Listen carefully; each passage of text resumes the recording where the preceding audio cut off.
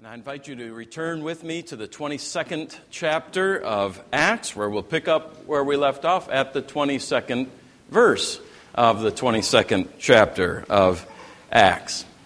May I remind you that Paul is at this time where we find him here in Jerusalem. Despite many warnings, despite the pleadings that he had received from prophets and loved ones, the warnings of the fate that awaited him in Jerusalem, Paul, following the example of his Savior, went there, even if necessary, to die for the sake of the gospel and for the sake of the church, whom he loved. And God grant us the same love for her as well, for his church. Well, it turns out he was not to die, at least not right away, or even in Jerusalem for that matter, but the prophecy does come true. Agabus had said that he would be bound there, and sure enough, he is. We will never see Paul again in the book of Acts without Rome's chains on him. And indeed, he did almost die there 3 times. The first time he nearly died, we saw a couple of weeks ago, was at the hands of an angry mob at the temple. Had it not been for the quick thinking and actions of the Romans, who sent soldiers to pluck and literally carry him out of that vicious crowd to safety, Paul would have succumbed to their riotous beatings. But the Romans want to know just what this new prisoner of theirs might be guilty of.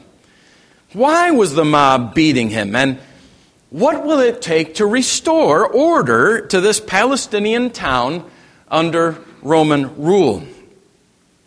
In our text today, 2 attempts are made by the commander, Lysias, to get to the bottom of those questions, especially the first, Paul's guilt. What has he done? Neither attempt works out so well for the tribune nor for Paul, who is brought both times right, as it were, to the brink of death, or at least to the risk of bodily injury, and back again. And it is in Paul's response to these that we learn something for ourselves today. Let's pray. Father in heaven, we want to learn and we want to be formed and molded and shaped by your word. So may it be your voice and not the voice of a man that we hear now. For we ask it in Jesus' name. Amen. Paul has just been addressing, let me give you just a little bit of background. Paul's just been addressing the crowd that had been hushed to hear him, speaking to them in Aramaic. And then he uses this word, Gentiles, telling them that it was his God-given calling to bring the gospel to them. He says, Gentiles. Verse 22. Up to this word, they listened to him. Then they raised their voices and said, Away with such a fellow from the earth, for he should not be allowed to live. And as they were shouting and throwing off their cloaks and flinging dust into the air, the tribune ordered him to be brought into the barracks, saying that he should be examined by flogging to find out why they were shouting against him like this. But when they had stretched him out for the whips, Paul said to the centurion who was standing by, Is it lawful for you to flog a man who is a Roman citizen and uncondemned? When the centurion heard this, he went to the tribune and said to him, What are you about to do? For this man is a Roman citizen. So the tribune came and said to him, Tell me, are you a Roman citizen? And he said, Yes. The tribune answered, I bought this citizenship for a large sum.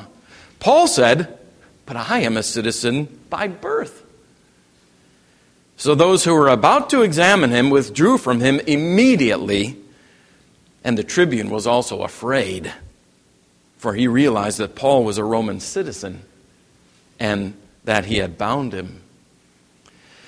But on the next day, desiring to know the real reason why he was being accused by the Jews, he unbound him and commanded the chief priests and all the council to meet, and he brought Paul down and set him before them. And looking intently at the council, Paul said, "Brothers, I have lived my life before God in all good conscience up to this day." And the high priest Ananias commanded those who stood by him to strike him on the mouth. And Paul said to him, "God is going to strike you, you whitewashed wall. Are you sitting to judge me according to the law, and yet contrary to the law, you order me to be struck?" Those who stood by said, "Would you revile God's high priest?" And Paul said, "Did not know, brothers, that he was the high priest. For it is written, you shall not speak evil of a ruler of your people." Now when Paul perceived that one part were Sadducees and the other Pharisees, he cried out to the council, "Brothers, I'm a Pharisee, a son of Pharisees. It is with respect to the hope of the resurrection of the dead that I'm on trial." And when he said this, a dissension arose between the Pharisees and the Sadducees, and the assembly was divided. For the Sadducees say there is no resurrection, nor angel, nor spirit. But the Pharisees acknowledge them all. Then a great clamor arose, and some of the scribes of the Pharisees' party stood up and contended sharply, "We find nothing wrong with this man. What if a spirit or an angel spoke to him?" And when the dissension became violent, the tribune, afraid that Paul would be torn to pieces by them, commanded the soldiers to go down and take him away from among them by force and bring him into the barracks. The following night the Lord stood by him and said, "Take courage, for as you have testified to the facts about me in Jerusalem, so you must testify also in Rome." One of the most challenging pieces of instruction that ever passed our Lord's lips to us must certainly be the simple sounding yet often confounding pair of hortatory similes. These two commands in the form of similes or word pictures. Remember when Jesus said it? "Be shrewd as serpents and innocent as doves." Like so many things in the Christian life that we hold and that hold us in tension, in constant tension, to put these two together in our faith and in our lives and in our ethics and in our behavior puts us to the test. The difficulty of holding such a life, living such a life, holding to both, completely to both, at one and the same time, and living both, is illustrated for us here in spades in Paul's interactions with both the Romans and the Jews in Jerusalem. And from watching him, we may learn for ourselves some very important lessons about living the best of the serpent and the best of the dove. For this morning, we'll take up only the first. Living shrewdly, living wisely. Next week, Lord willing, we'll come back to the other side of that equation. For now, wise as serpents. Paul was here in a couple of ways. Paul demonstrated shrewdness par excellence in his dealings with the Romans and the Jews. First with the Romans. The Romans were masters at extracting information by inflicting pain. Their favorite means for accomplishing that task seems to have been the whip. For the purpose of loosening recalcitrant lips, the Romans would strip a person and stretch his arms around a pole and fasten his hands on the opposite side, and thus expose the maximum area of backside and then with a whip made of leather straps, embedded these straps with sharp bits of bone and rough pieces of metal attached to a stout wooden handle. They would subject their victim to a ghastly ordeal. I could tell you the details of the damage that was inflicted, but I hardly think I need to describe them to you. As a powerful Roman soldier wielded that whip, you'll understand, I think, when I tell you simply this, that oftentimes scourging ended in death. And when it didn't end in death, it ended with a life of being crippled. So they had just stretched Paul out and were about to begin their interrogation when Paul asked a simple question that brought the whole matter to a screeching halt. Is it lawful for you to flog a man, a Roman citizen, and uncondemned? Of course, he knew the answer. It was a rhetorical question that sent the centurion scurrying immediately to Lysias, the tribune, to ask, what are you about to do? This is a Roman citizen on our hands here. The news struck fear immediately into the tribune's heart because of what he was about to do and because of what he'd already done. Let alone scourging him, even binding a Roman citizen was illegal and could have potentially cost him not only his rank, but his career as a Roman soldier. Paul understood all of that, and he uses it here to his advantage to avoid a needless beating. Why? Is it because Paul's a coward? Because Paul's afraid of pain? No. It's because Paul is clever. Or to stick with the simile, he was shrewd. He was shrewd, wise as a serpent. Paul was not afraid of beatings, obviously not. He'd been whipped, he'd been beaten, he'd been stoned. And all of it willingly for the sake of the kingdom. He underwent these things. Had this scourging clearly been something that would serve the kingdom of God, Paul would not only have undergone it, he would have embraced it as suffering for Christ. But he was no masochist. He didn't undergo pain for the sake of undergoing pain. No Christian needs to undergo or should even seek to undergo needless suffering. That would be silly. And what is more, Paul was also a man not given to giving his enemies and the enemies of the gospel an advantage that he was in a position to deprive them. And that's exactly what he did here. Now notice how wisely Paul uses it to the advantage of the kingdom of God at this point. He made no reference to his Roman citizenship in his speech to the Jews. Not nary a word about being a Roman citizen. Why not? Because it wouldn't have helped in that situation. But when it came to preventing a needless beating, a beating that the Jews, by the way, sorely wanted to see Paul undergo, he pulls it last minute from his bag. Shrewd.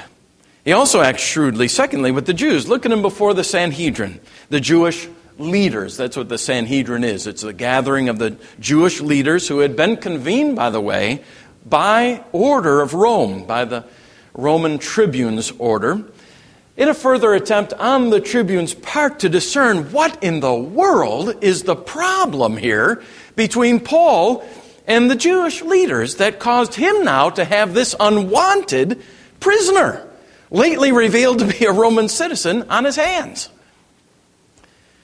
Cleverly, Paul rescues himself from the hands of the Sanhedrin by setting the Pharisees and the Sadducees at odds with each other, introducing the doctrine of the resurrection of the dead. See, these two ruling parties, the Sadducees and the Pharisees, represented in the Sanhedrin, they disagreed bitterly over the resurrection. The Pharisees, what you might call, for lack of better terms, the theological conservatives, they believed in the resurrection of the dead and angels and spirits, the supernatural. The Sadducees did not. They were the naturalists of the day, you might call them, or maybe, so to speak, the theological liberals. They denied the resurrection. Paul, in this matter of the resurrection, found himself in agreement with the Pharisees.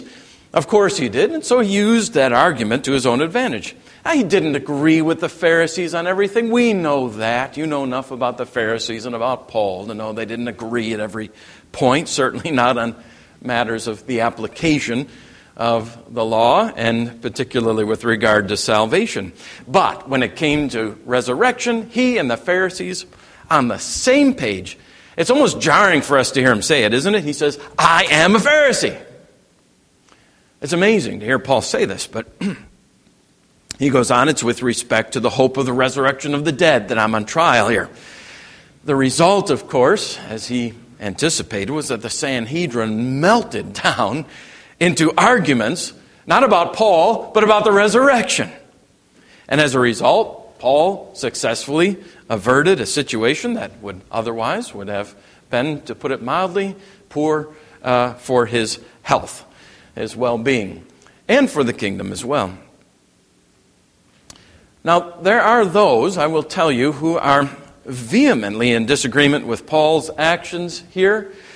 I read one commentator who said that this action by Paul, this was unworthy of Paul to act in such an unscrupulous manner.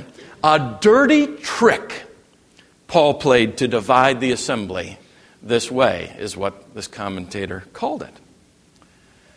But let me assure you that it was neither unscrupulous nor dirty. It was shrewd. It was just plain wise. It was a Christian thinking carefully and employing tactics in a calculating way that is not only not to be condemned, but actually to be commended. And commended for us to employ this kind of wisdom. The Scripture all over the place gives us examples of saints commended for employing this kind of wisdom. The Hebrew midwives, remember them? Who spared the Hebrew babies instead of killing them and used as their excuse, well, the Hebrew women, they give birth so fast. What are we going to do? We get here and they're born already.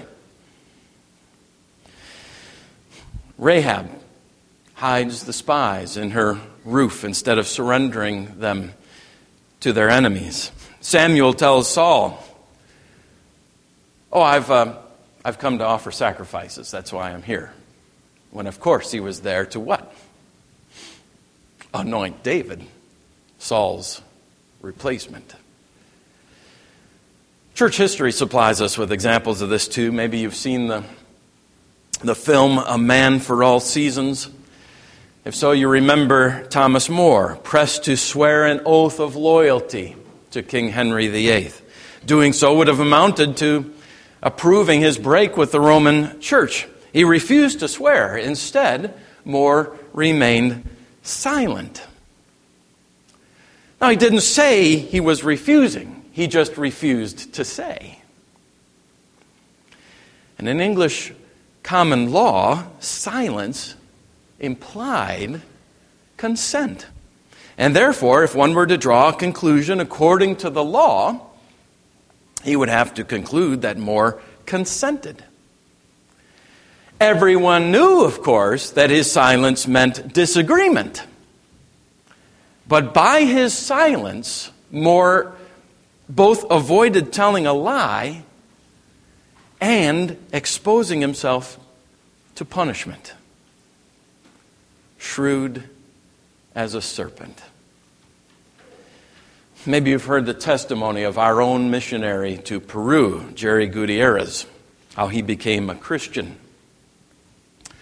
A hard-boiled young Marxist, a friend and confidant of a man who founded the Shining Path, the Maoist terrorist organization that blighted the life of Peru for 20 years, Gutierrez became a Christian.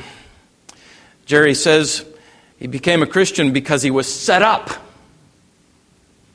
was a setup by Christians who knew him. They went to great lengths to undermine his suspicion of Christianity and to commend the gospel to him. On one occasion, after Jerry had taken refuge with him after a violent demonstration against the government that he had organized and led, a mission to the world missionary spirited Jerry through a police roadblock, hiding him under a blanket on the floor in the back seat of his car. The missionary would have been in real trouble had he been caught aiding and abetting a fugitive. Or Jerry would be invited to someone's home and arrive there and find that everyone else had arrived there too, all for the singular purpose of talking to Jerry about Jesus. That was shrewd. The kind of shrewdness that Paul exercised, the kind of resourceful enterprise that we need to learn to exercise for the kingdom of God too. You see, forethought and thoughtfulness and foresight and canniness, these are as surely Christian virtues as love and patience and generosity. Paul used his wits, and God used his wits, Paul's wits, too. And in so doing, he encourages us to use our resources of cleverness, of intelligence, of shrewdness, so long as we use them in faithfulness to God. Amen.